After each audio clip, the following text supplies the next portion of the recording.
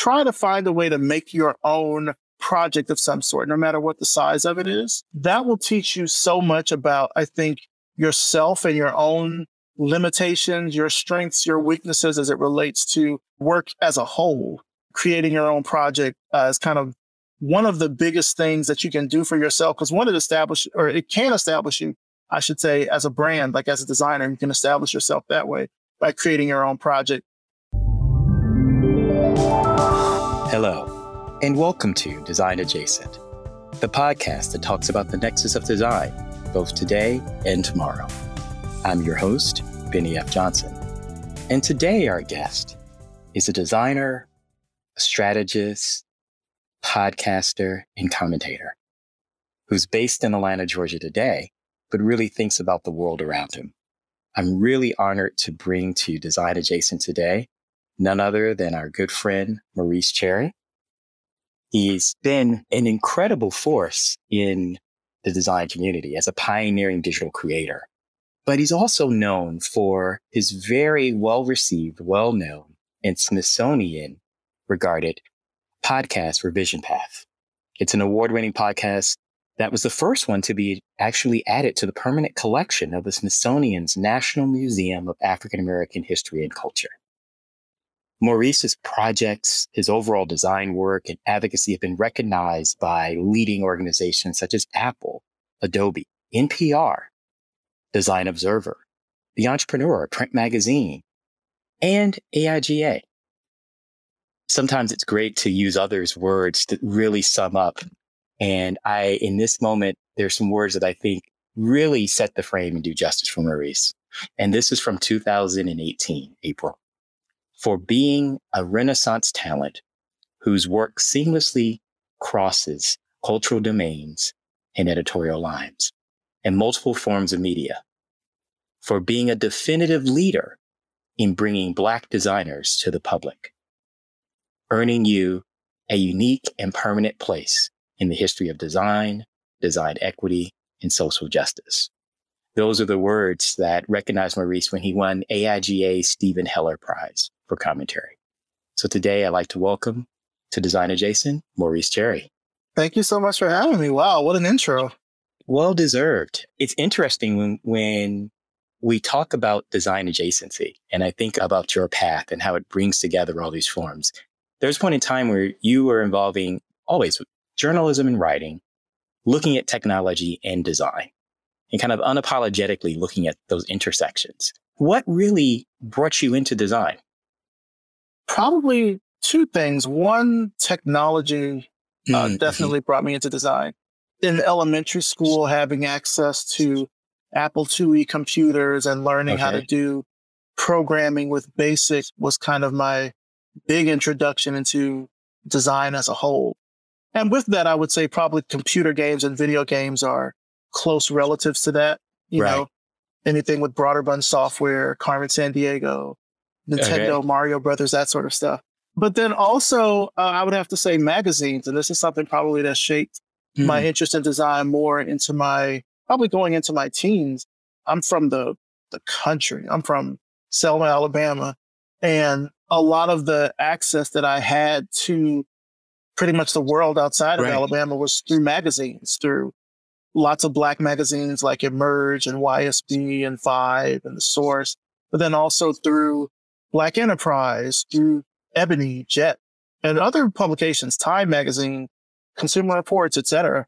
Really seeing just how information is conveyed in so many different ways to so many different people. So I'd say that's probably been my second really big introduction into design. But together, it's funny, it's both analog and digital, right? Right. Those have been the two ways that have really shaped how I look at and approach design. One of the things that's interesting, I always think about this when I read about your background. You actually were a math major. So I love that story you just told me of the path, but I'm going to dig in a little bit to talk about how does math bring that all together for you? Yeah, I have a degree in math from Morehouse College. How does that come together? You know, there actually is a lot of design that goes into mathematics. Like mathematics itself is kind of, I think of mathematics as like the language of the world in terms of how it's used and applied in so many different ways, engineering, physics, etc. But even throughout my time of learning math, particularly when I was in college, math really teaches you how to think. And so a lot of the processes between like putting proofs together or sketching out conic solids in 3D space and things of this nature kind of forces you to really kind of warp your brain in very interesting ways. And when I say there's a lot of kind of design in math, there are these things where you're trying to come up with elegant solutions to tough problems, which isn't that what design is all about anyway? It really is, right? And the similarities of approaching solutions in math and extending that over, especially if you're interested in gaming and coding and computer technology. It makes perfect sense as you talk through it. But I wonder, as you were going through your path, did you think that you'd be in this space where your love of words, your love of elegant solutions, and a push for design would make your career today? No, not at all. I would say, back when I was in high school and even going into college, initially I wanted to go to high school for English. Right. I wanted to be an English major because I had done a lot of writing from second grade all the way up through 12th grade. Like I had taken college English courses. I took this course in children's literature and gotten college credit and everything for it. I had been published before I went to college. And so I really wanted to be a writer. My very first paid writing piece was in 1999 for Club AUC magazine, AUC standing for the Atlanta University Center. And I really wanted to do that, but my mom was really adamant on me going into a field that would, make some money. Right. Not to say that writing doesn't make money, but this is also around the time where the internet was really starting to become something in like the mid to late 90s. And I think that fueled with, I would say, probably inspiration from a different world and Dwayne Wayne kind of inadvertently pushed me more towards going into like engineering and the sciences. Like my mother is a biologist. My father was an engineer for General Electric. So it kind of had this push for me to go into something that was more of a hard science. Like writing is a good hobby, but writing is not going to make you any money. Like you're good at math. You were captain of the mathletes in high school. Like go do math. But when I first got to Morehouse, I actually majored in computer science and computer engineering and did that for about a semester. And I remember going to my advisor at the time and telling him that I wanted to actually be a web designer. Like I wanted to design things for the web. And he told me kind of flat out that the web is a fad. Like the internet, all this stuff is just a fad. Now, again, to put it in context, this is 1999. I'm at an HBCU telling my professor, computer science professor, I want to be a web designer. And he's like, we don't do that here. If that's what you want to do, you should probably change your major. And so I did. I changed my major over to math, really, because I sat down and looked at credits and I looked at Morehouse's course handbook. And I'm thinking, well, what could I go into where I could still carry most of this stuff over? Because at this point, going into English would not have been a possibility because I was on 2 full scholarships to Morehouse for STEM. So I couldn't just break out of that and go into English because then I would have to start paying for college. So I guess in a way it somewhat was a financial decision as well. But I always had this thing about writing, even throughout my career as I've been a designer, as I've started my studios, et cetera. I've still always done some type of writing on the side, whether it's as a columnist under a pseudonym, whether it's as a blogger, or whether it's under my name in like a journal or something like that. I've always kind of had writing as part of my just sort of overall toolbox as a way to describe the work that I'm doing or the things that I'm seeing or the way that I'm feeling, just to take those things out of my head and put them onto the page. Just as you were describing your path and how you thought about the future, you talked about kind of both the digital impulse of what you were seeing, but also the analog experience, and finding these moments, these cultural moments that showed you what was possible, right? Kind of outside of the space that you're in. I think about as you started Revision Path, which was, since we've talked about math, I'll be specific. Instead of saying almost 10 years, we'll say 8 years ago. So when you're working 9 years by the time this comes out, by the time this comes out, it'll be 9 years. Close to a decade ago, you start Revision Path. And in that moment, it's an opportunity to showcase creators of color, Black creatives, designers, design thinkers.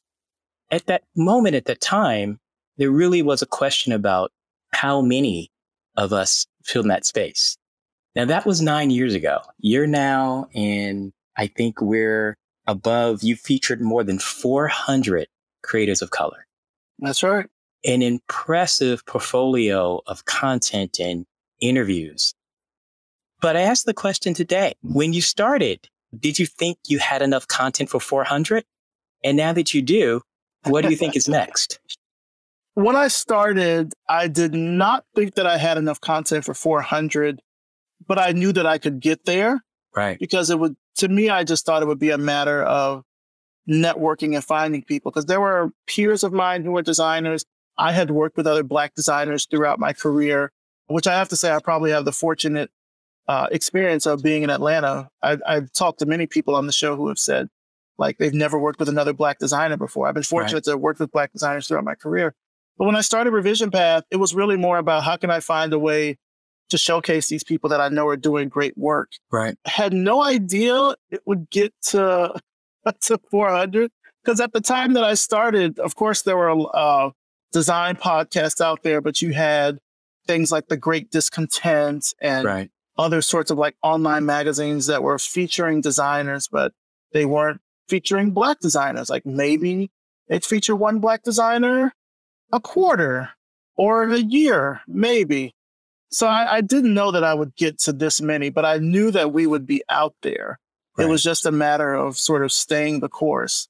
I think I can confidently say that now, 9 years later, that that's the case. But at the time I had a list of people lined up, and there were certainly folks that I had asked, and some said yes, some said no. I think the most surprising part to me was how many people said no. Because when I started this, I really thought, oh, well, this is a platform. It's showcasing Black designers. Everybody I ask is going to say yes. And that is not the case at all. Not at all. I'd say that's even the case to this day. I will ask people to come on the show and they'll say, I love what you're doing. It's a no for me. I'm like, okay. It's okay. Yeah. Well, for our guest, I was deeply humbled and honored when you reached out to me to be guest number 375 for the podcast. But as you've had 400 people and you've been able to ask a ton of questions, are there any themes or throughputs that have really elevated from these conversations? With 400 distinct career paths and voices, as a host, if there's anything that you've seen over the 9 years that have really kind of been a throughput for this group? Oh, yeah. There's a few things. I'd say the first thing that I've noticed is definitely over the past maybe like 5 years, the rise of UX in terms of a viable career path for designers. As I started out interviewing people, there were web designers, there were graphic designers, there were print designers, et cetera. I'd say now certainly probably, it wouldn't surprise me if maybe 1 out of every 10 interviews on the podcast now is from someone in UX, like a product designer or something like that. So seeing how the titles have changed and how things have converged upon UX is really interesting, because what that's done is it's opened up alternate sort of design paths that may not specifically be visual design, but you still sit on a design team. Like you're a UX researcher or you're a UX strategist or something like that. So I've seen the rise in user experience as a viable design career path over the past 5 years. I would also say one thing that I've seen is that mentorship is important, but sponsorship is really what a lot of Black designers need. And so the difference in that sort of mentorship, sponsorship. Right. Talk a little bit more about that. Yeah. The difference between mentorship and sponsorship. So mentorship, of course, in the sense that we know it is someone who may be a bit further than you are in your career path. Maybe they're at a higher career level or they've been in the industry longer, that can sort of guide you along the way to not make certain pitfalls or decisions or things that could negatively affect your career. They can sort of give you that guidance as they see it. Sponsorship, from what I'm finding is more important, is someone who is really an advocate for you in rooms and in conversations and in situations where you're not present. And so that's where I've seen a lot of people really get their careers leveled up in a sponsorship way, not necessarily in a direct peer-to-peer mentor way, but certainly in a case where someone knows who you are and knows the work that you do, and they can speak to your behalf in a room or in an organization or somewhere to kind of be your advocate in that way. And so that sponsorship I found has been a lot more important for Black designers that are really trying to go up that career path is, I think, of course, one, networking, but networking opportunities, finding people who can be those sort of sponsors for you has been really beneficial. What's been the most surprising thing that you've seen in these interviews over the last 9 years? I would say at this point, anyone that comes on the show, like, it's not a real surprise, right? In terms of like what they do. I think the surprising thing is how common people's experiences are. And when I say people, I specifically mean Black people throughout the diaspora, how similar their experiences in design are regardless of location. Right. There's people in the United States that are having the same experiences as folks in the Caribbean, in London, throughout Africa, in Australia.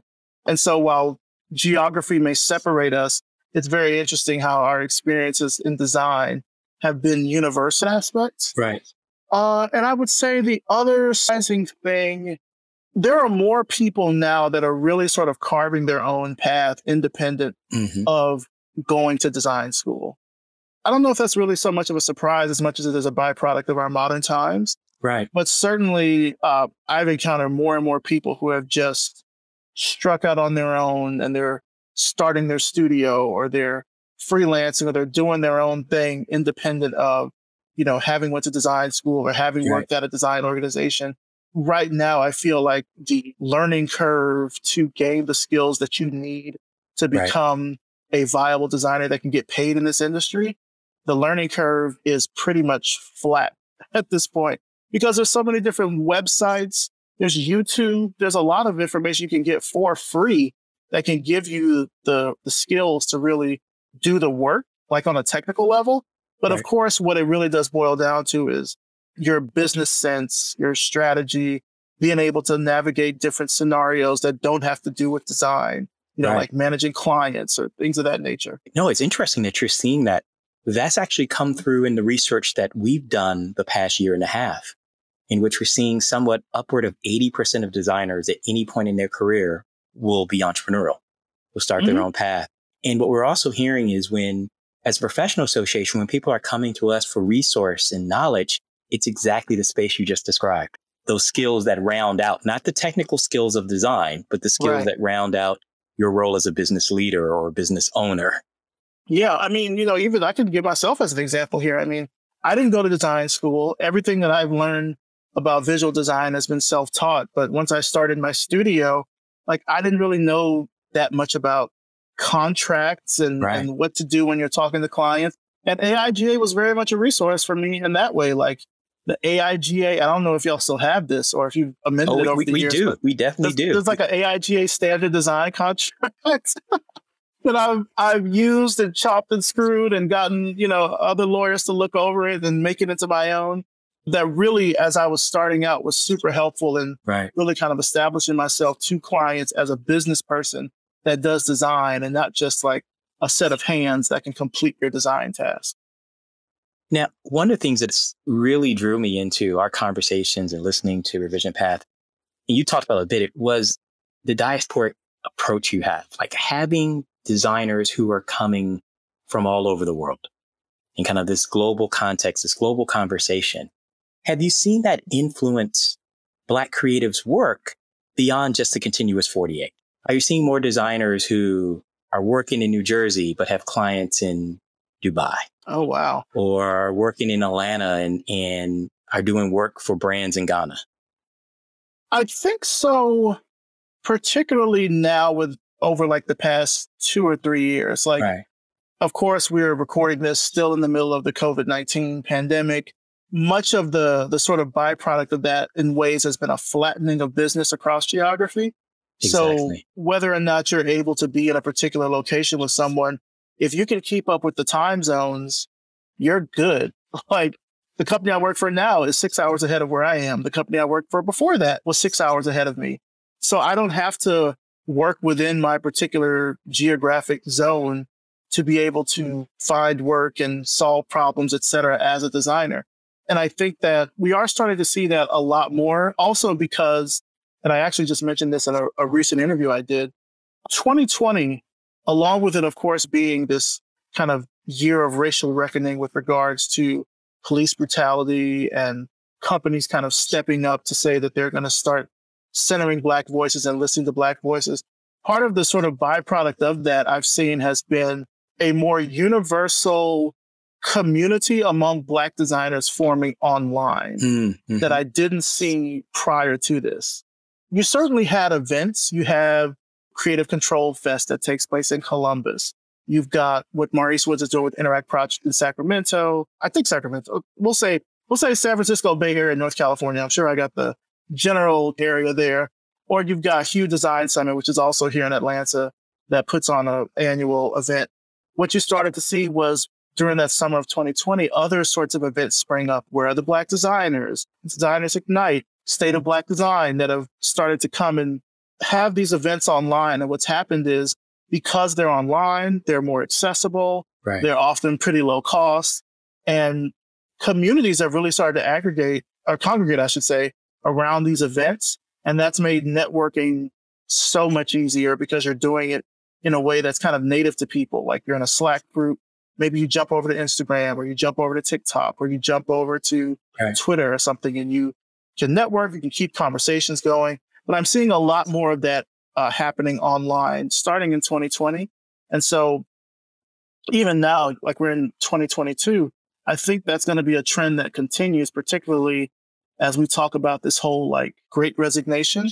Right. I'm seeing more and more people that are just like ditching whatever their 9 to 5 might have been and saying, I'm going to strike out on my own. And what they're finding is, you've got a community of people that will not only help you with that, but also a community of people that need your help.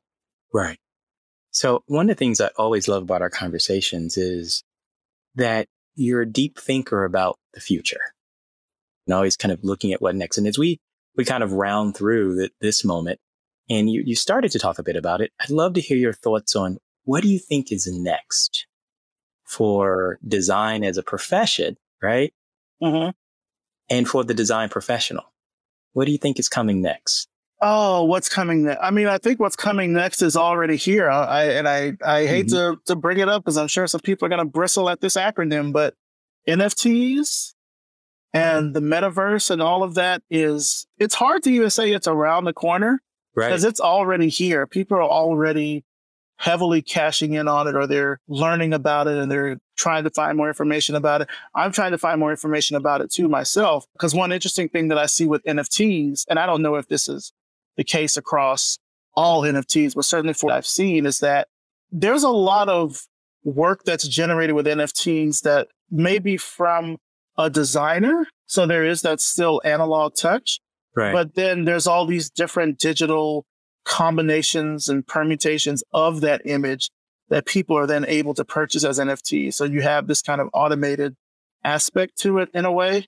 Like someone will release a collection of say like 50 NFTs and maybe the designer sat down and designed all 50, or maybe they designed one and then they ran it through something that gave them 50 different variations. Whatever the case, it's still from that particular designer. So we're starting to see ways that artists are starting to, I say artists and designers too, are really making a name for themselves in this new burgeoning space that is outside of, working for a 9 to 5.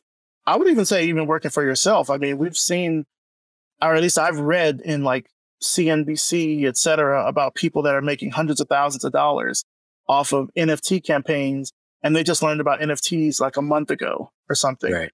So I think that's the next thing. One thing I'm really trying to do this year on Revision Path is tap more into that theme and just learn more about it and who some of the players are that are really making a name for themselves that are doing that. Because I see that as being a viable way for people to, I think, certainly make money, but also to get ahead of a technology which is quickly approaching and in many ways already here, which is the whole concept of the metaverse.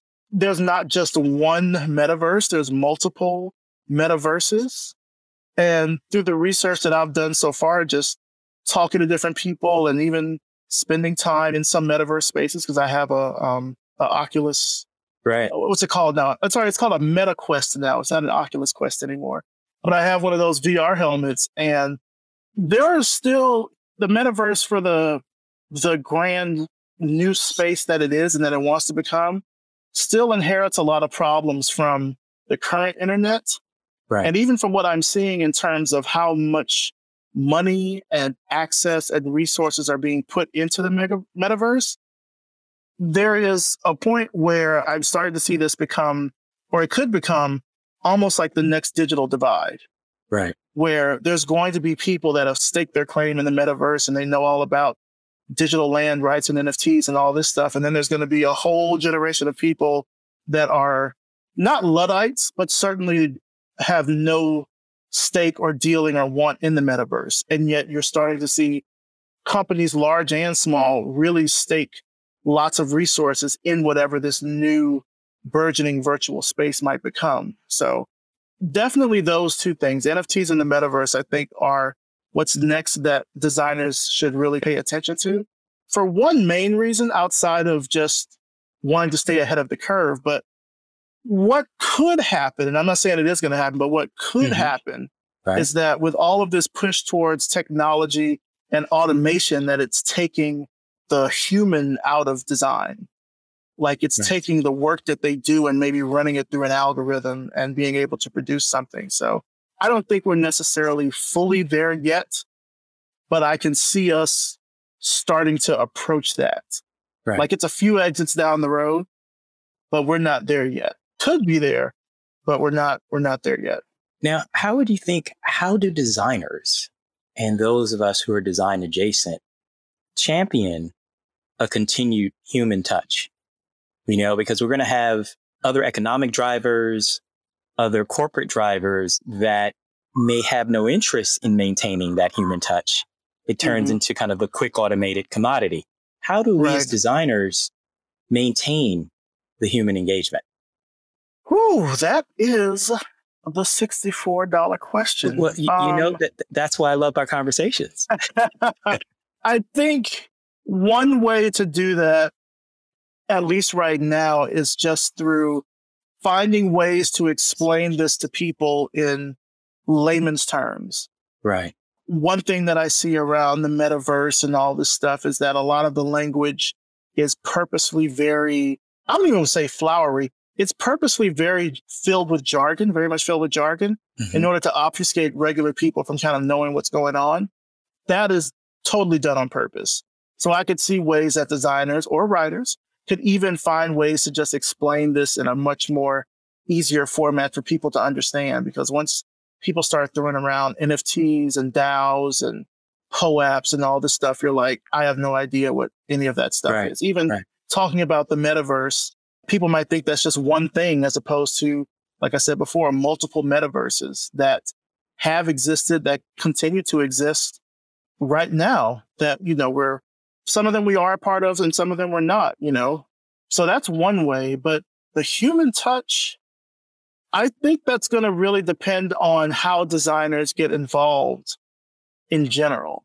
Right. If designers go the way of, you know, not necessarily a get rich quick scheme, but if they go the way of like NFTs and finding a way to cash out, I don't know if that's going to happen.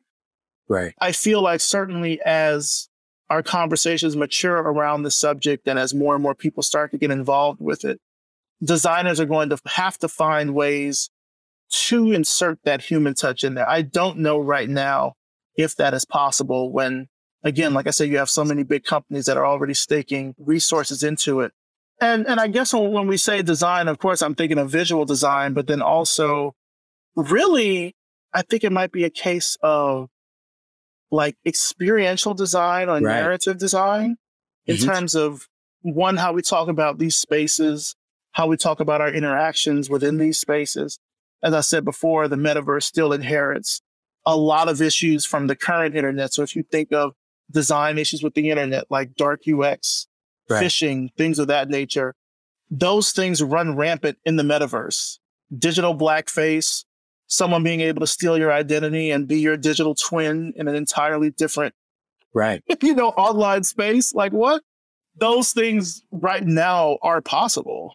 My hope is that designers and futurists and others that are thinking about these things can find a way to still put that human touch in there to, make this a more holistic experience. Currently, the metaverse kind of seems to be put forth as this digital utopia or games and, I don't know, Travis Scott concerts or whatever. I don't know. Like they seem to be put it forth as this kind of, digital utopia when that's not the case across all metaverses. I mean, even something as simple as interoperability to be able to traverse between metaverse spaces is something that people are still working on. There's no metaverse alliance, like an airline alliance. Like if you fly British Airways or something, right? Like there's no metaverse alliance for going between spaces. So that's something that people are going to have to try to figure out as they look at staking their claim and NFTs and all that kind of stuff. It's an interesting point, and it's a point of convergence that I smile as we talk about it. So in the last few weeks in recording our podcast, metaverse has come up no less than 6 different conversations from 6 different guests approaching it from technology, from ethics, from policy and privacy, from distributed ledger to experience to even looking at sustainability and solving wicked problems. It's interesting how in the conversations, versions or points of the metaverse have come up as the next challenge for us to solve. I asked this question as well. I was invited to dig in and sample into a metaverse space that was kind of owned digital property. And we were having a conversation about what role designers could play. And I was invited in from someone outside of our industry. And it was very interesting on how limited their view of the power of design to think, build, and establish the space. It was very limited in colors and pixels. Yeah. Right. And not the actual idea of the experience, sustainable space that you're building, how design can be used to shape this complex problem and world. Those who were inviting me in and owned it only had a view of designers being able to have that limited experience. How do we, as a profession and industry, shake that? You remember those days when you get invited in and it's a bigger problem to solve, but they only want the color palette, right? And right. And, how do you push back in an effective way to really talk about the strategic power of design, the impact of design, and the promise of design of making things better? I mean, certainly that's going to be up to designers being able to put forth and communicate themselves as experts in that way. Just like this person who invited you in may be an expert or well-known in this metaverse, concept. They're bringing you in for your expertise and your knowledge in design. So you kind of have to kind of flex that a little bit, I think, in order to really sort of make that happen. I want to go back to something earlier when we were talking about how designers can sort of get ahead of this. And I know I talked about digital blackface and digital twins and stuff. Even something, from a visual aspect like avatar design is something where designers could start to look at, because avatars may not have different ranges of skin tones or hairstyles or body shapes or anything like that. I feel like that could be one sort of aspect, even though there's going to be still some sort of avatar representation within these different metaverses. But to jump ahead to what you said about how we can sort of advocate for that, really we have to show up as the expert in what we know, particularly if we're invited in these types of spaces, and ask the tough questions. Because as problem solvers, as designers are, that's sort of what we're always going to be tasked to do, is to figure out how we can sort of solve these big thorny problems. You mentioned ethics and other sorts of problems that are kind of things that we have to think about in the metaverse. Those are going to be things that I think we'll still be trying to noodle on for a long time to figure out. And those solutions are going to be design solutions in some aspect.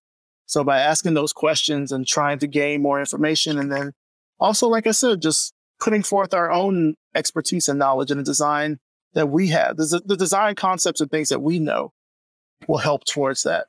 It is still super early to tell, because I feel like when folks are thinking of metaverse and NFTs, they're still thinking of them in, I don't want to say basic ways, but they're looking at sort of what is the most representative aspect of that technology. So like for NFTs, it's largely profile pictures. Right. But we're still in the infancy. Right. Yeah, we're still in the infancy. So like NFTs could come in a number of different forms. Like I think I saw something today where I think StockX is like experimenting with NFTs for shoes. Oh, wow. Okay. I know both Adidas and Nike are also putting large amounts of money and talent into like metaverse apparel and things of that nature. I think it's still really too early to tell overall. The space is still so new. The people that are in it are, I don't want to say they're not the most upstanding, but I think we hear about, unfortunately, more kind of like shady dealings than positive things out of the metaverse. And I don't know if that necessarily is a particularly good thing, but I feel like that was also the case of like the early web too. Right. And companies were trying to figure out how they could get their businesses online. Like, how do we take orders online or something like that? This is just a different iteration of that involves other technology and different terms and such, but it's going to be up to designers to really try to figure out how to solve those problems. And the way to do that is to just get involved in these spaces where you can ask questions. I went to a metaverse conference in December that was in the metaverse. And that's how I started learning about. You were telling me about that. Yeah. Yeah. That's how I started learning about this stuff, like trying to see where could I get in individually, but then also where could designers, particularly Black designers, kind of get in a way that we can sort of help with building out these spaces and hopefully advocating for ourselves and making our presence known in some way. Like, it's a big opportunity now, and it will be going into the future. So if there's a way to get in on the ground floor, like, I'd like to try to figure out how. So I have this question because I can't help but see parallels to 1999 and a young Maurice Cherry talking to your professor about the web and the other spaces. What advice do you have for students who are in this space where the innovation transcends the curriculum? The innovation transcends maybe the experience of those who are firsthand or professor space in there. What advice do you have for critical thinkers, designers? And I pause for a second to not just couch it as designers, but for anyone who's looking to a future that may not have a curriculum path today. What advice do you have? I think, so two things, and one is probably going to be pretty obvious, which is really like start writing down as much stuff as you can. Mm-hmm. Just write down your thought processes, write down random ideas, write it in a notebook, find ways to continue to come back to it, to connect the dots. For me, that's been a super helpful thing to be able to do that, to be able to really see what I thought about a particular thing at one point in time. And then maybe in the future, as I've gained more knowledge or something, find a way to connect that to another concept. So I think that's one thing. And then second thing is really to try to find a way to make your own project of some sort, no matter what the size of it is. Okay. That will teach you so much about, I think, yourself and your own limitations, your strengths, your weaknesses as it relates to work as a whole. Creating your own project is kind of one of the biggest things that you can do for yourself, because one, it can establish you, I should say, as a brand, like as a designer. You can establish yourself that way by creating your own project.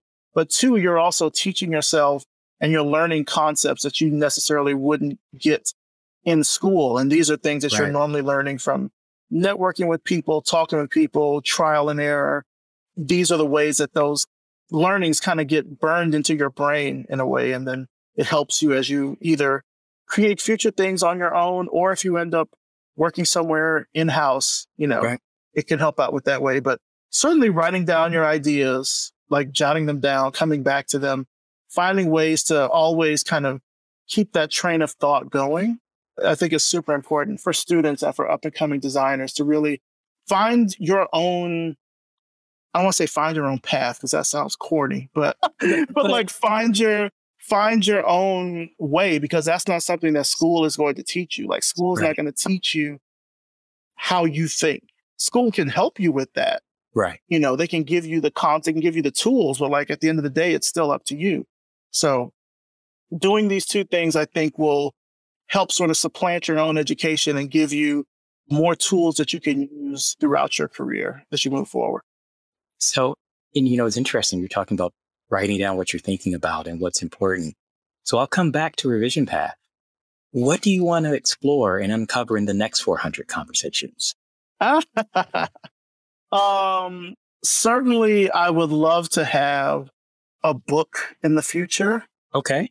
And then this is, I guess, the cat's out of the bag a little bit. I am sort of working with an editor on a book proposal. It's a bit slow going at the moment, but my hope in the future is to have a Revision Path book of some sort. And then as far as Revision Path itself, my ultimate goal with it is to expand it out to become a multimedia network. So Revision Path still kind of sits as the crown jewel of this network. And maybe we have, 2 or 3 other shows within a network.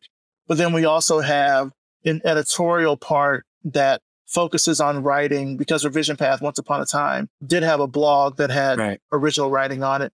Maybe bring back Recognize, which is our design anthology that we had in 2019 and 2020. Lump in 28 Days of the Web, which is Revision Path's sister site, where we recognize a different Black designer or developer every year in February for Black History Month. So we have that editorial arm, and then also branch out to do video. So whether that's like short documentaries, a weekly live show on Twitch, a web series, something along those lines. So that's my ultimate goal, is to be able to expand Revision Path out in that way.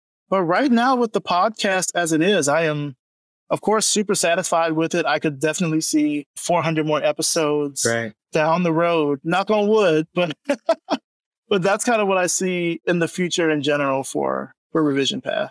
Wow. It's always great to be able to spend time and talk with you about your path and the work you're doing.